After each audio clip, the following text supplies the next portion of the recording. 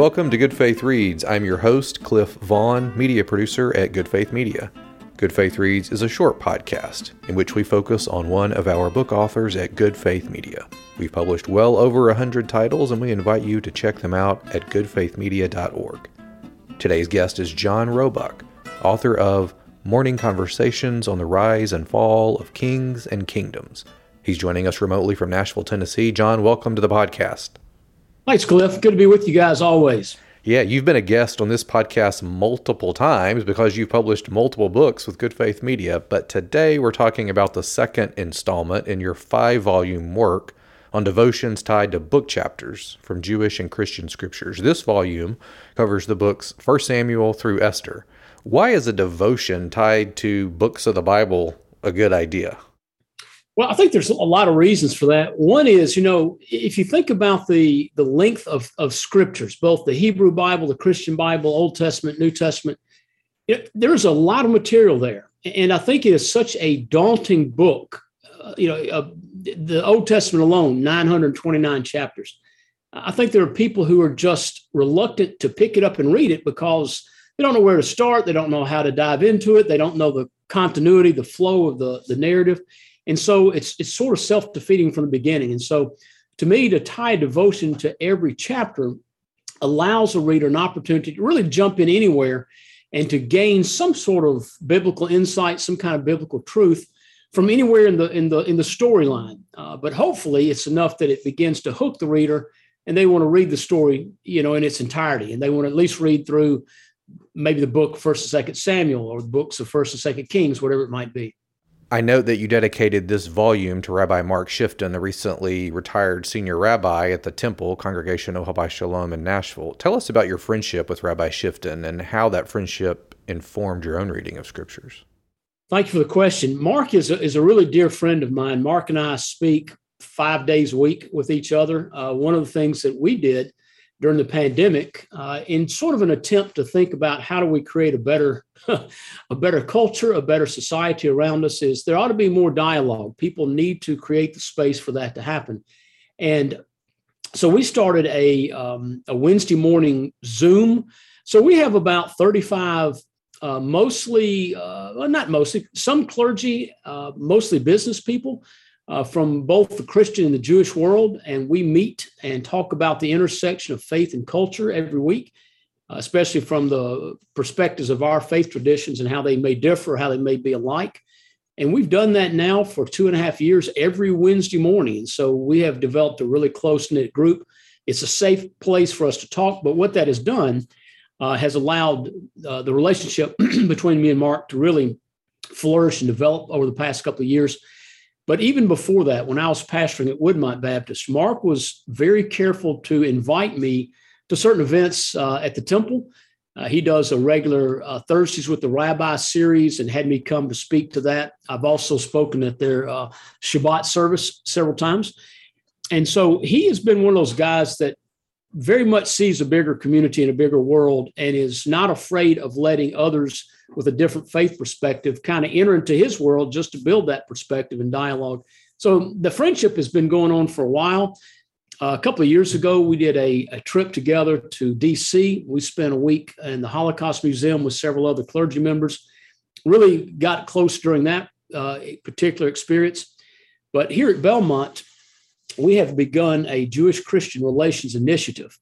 And really with Mark's leadership from the Jewish side and my leadership from the Belmont side, we've put together a pretty good consortium of people and already financial gifts toward this initiative, where we are sponsoring lectureships. We are doing joint Bible studies. We did a habitat build together this past spring. So we're really trying to create the opportunity for respectful, civil, rational dialogue to take place between members of the Jewish community and the Christian faith. And to do it from a historically Christ-centered university is a really interesting thing to the Jewish community here in town. So there's a lot of excitement. Our president, Dr. Jones, is very much behind this effort. And so out of those experiences and out of our conversations, and Mark is one of those remarkable people that really continues to keep the relationship alive. You may know that recently I suffered the loss of my mother, And Mark was one of the first people to call me in that moment, but also had been calling me every week through her illness over the past year. So we're close. We're good friends. We hope to travel to Israel together soon and some other things like that.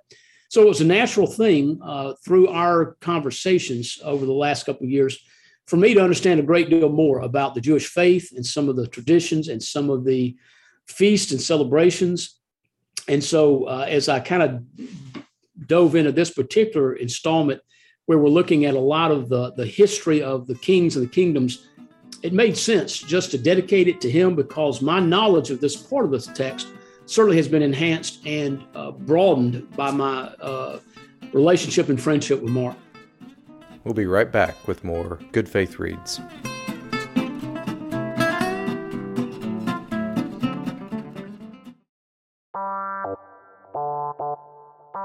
Arms folded, feet pacing the floor.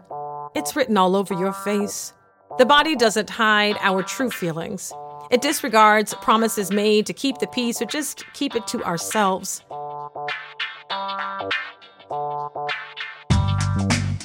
I'm Reverend Starlette Thomas, host of the Raceless Gospel podcast from Good Faith Media. We're giving our listeners a hand when discerning body language. That's our focus in Season 3. The church is called the body of Christ, so what does our body language say about perennial and pressing hot-button issues? What's costing us an arm and a leg? Who do we give the cold shoulder and keep at arm's length? When have we put our foot in our mouth or turned a blind eye? Why are we still sitting on our hands? Where do we toe the line? And why is the kingdom that is coming not on the tip of our tongues? In Season 3 of the Raceless Gospel podcast, we'll address these questions in 8 episodes, and I hope you'll be all ears. The Raceless Gospel podcast is looking at body language.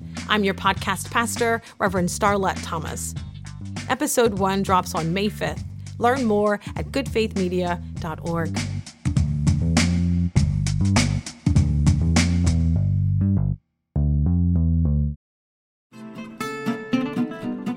Welcome back to Good Faith Reads. Today we're joined remotely by John Roebuck, author of the Good Faith Media book, Morning Conversations on the Rise and Fall of Kings and Kingdoms.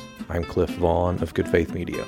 John, you can be honest, you're among friends. Did you ever get tired of writing these devotionals? 5 volumes is a lot, and this is just the second one. Did you ever think, if I have to read one more chapter or write one more page? And if you didn't think that, what kept you from thinking that? Yeah, it's a great question. I mean, there are certain books in the Old Testament that lend themselves to a little monotony, I guess you could say. But what I found was really interesting and surprising is some of the books that you thought were so devoid of anything really to mine from that and to get a really good devotional thought from are the ones that would surprise you. Maybe one of the more difficult books, for example, for me in the whole writing of this, and it's the next book where it contains the writings, the books of Psalms, the book of Psalms. So many of them have the exact same theme. You know, you got 150 of those, and some of them are very much alike. And I found that a little difficult, but I think the thing that was the blessing in all of this was that I didn't try to write it all at one time. This was a 3-year endeavor. I wrote one chapter a day. You know, I would read one chapter, write the devotion thought, and did that Monday through Friday. I took the weekends off. And so the breaking up of that was helpful just to give me a little bit of time in there because it is. And I didn't try to, if I had a week where I was on vacation or I was going to be off for a couple of days, I didn't try to double up the next time I wrote. You know, I really limited myself one per day, every day that I was writing that. And so that was helpful. But it was a daunting challenge, especially at the beginning when you look at the road ahead and you're like, oh my gosh, there are 929 chapters in the Old Testament, and I've got to write something about each one of them. And it was really funny when I was talking with the folks at Good Faith Media about the project. And they were saying, well, just wait till you get the whole thing done. I kept saying, you know, this is going to be really long. It's going to be a thick book. It's going to be like a New York phone book, you know. And finally they said, you know, you're right. We should divide this up into different books because it's a big project. So a lot of fun to do. Well, as I said at the outset, this volume goes from 1 Samuel to Esther, so it covers 9 books of biblical history. And these really are books that have high drama. It's Ark of the Covenant, David and Goliath, Solomon and the Temple, the story of Esther. So you are mining these texts and writing, as you say, with the intent to stir conversation between the reader and the text. So I'm curious, which are the stories that drew you most into conversation? To me, it's probably the surprise stories that you find in there. We all know the big stories. You know the David and Goliath. You know the Ark of the Covenant. You got the Elisha stories, the Elijah stories. Those we're very familiar with. But these particular books, these 9 books, are so rich with so many stories that just every day there's almost a new adventure. And, I'm a storyteller by trade. Most preachers have a little bit of that in them. I love the use of stories. Stories hang our thoughts together and help us connect with an audience. I always tell people it is the stories people remember on Monday and Tuesday and Wednesday, not the sermon. I've never had someone come up and say, tell me about that pericope that in the passage that you read. I want to know the Greek, and no, but they say, remind me again about the story, because the story organized the thoughts and it lasts long after the sermon fades. And so one of the reasons I was drawn to this particular volume is because of all those stories. They remind us of the great lessons, the great truths, and they're just interesting. They're fun to read. I want to note here that Good Faith Media is always accepting book proposals. Our authors engage with our team of editors, designers, and marketers to produce and sell books on a variety of topics. If you'd like to run a proposal by us, head on over to goodfaithmedia.org/bookstore for more information. John, could you read for us a favorite passage from the book and tell us why it's a favorite passage? Sometimes when you're writing these devotions, it is one little phrase that just sort of pops out of a chapter, and maybe you've read it before, maybe you haven't, but you hear it in a different way. So I want to read just a little bit of a text from, this is day 272, 2 Samuel chapter 5, a devotion that I have entitled The Sound of God. And this is the middle of warfare between David and the Philistines. And this is the scripture verse. This is verse 24. It says, when you hear a sound like marching feet in the top of the poplar trees, be on the alert. That will be the signal that the Lord is moving ahead of you to strike down the Philistine army. And I was intrigued by the idea that sometimes God makes a sound, that there's a sound of God. David was told, hunker down in place until you hear the sound of God marching and then proceed to fight. So here's the excerpt from the devotion itself. Sometimes we don't take the time to listen to the sound of the world around us. We get in such a rush in the day-to-day that the only sounds we notice are the blaring, annoying ones. We hear a siren, maybe a loud commercial, or the honking of a car horn. We miss a lot of other sounds because we don't make listening an active pursuit. The sounds are there all the time. We just don't make hearing them a priority. One of my favorite TV shows is CBS Sunday Morning. I like the moment at the end of the show when they feature a national park, always closing the segment with a quiet minute to enjoy the sounds of nature. In that moment, the listener hears the rush of a waterfall, the chirping of a bird, or maybe the whisper of a gentle breeze. It takes a little effort to hear the details of life that swirl around us. In this Bible passage, I wonder about the intensity with which David and his men listened for the sound of God in the treetops.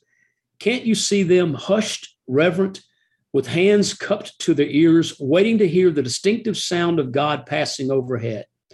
I would hope that we would put equal effort into listening intently for the voice of God in our lives.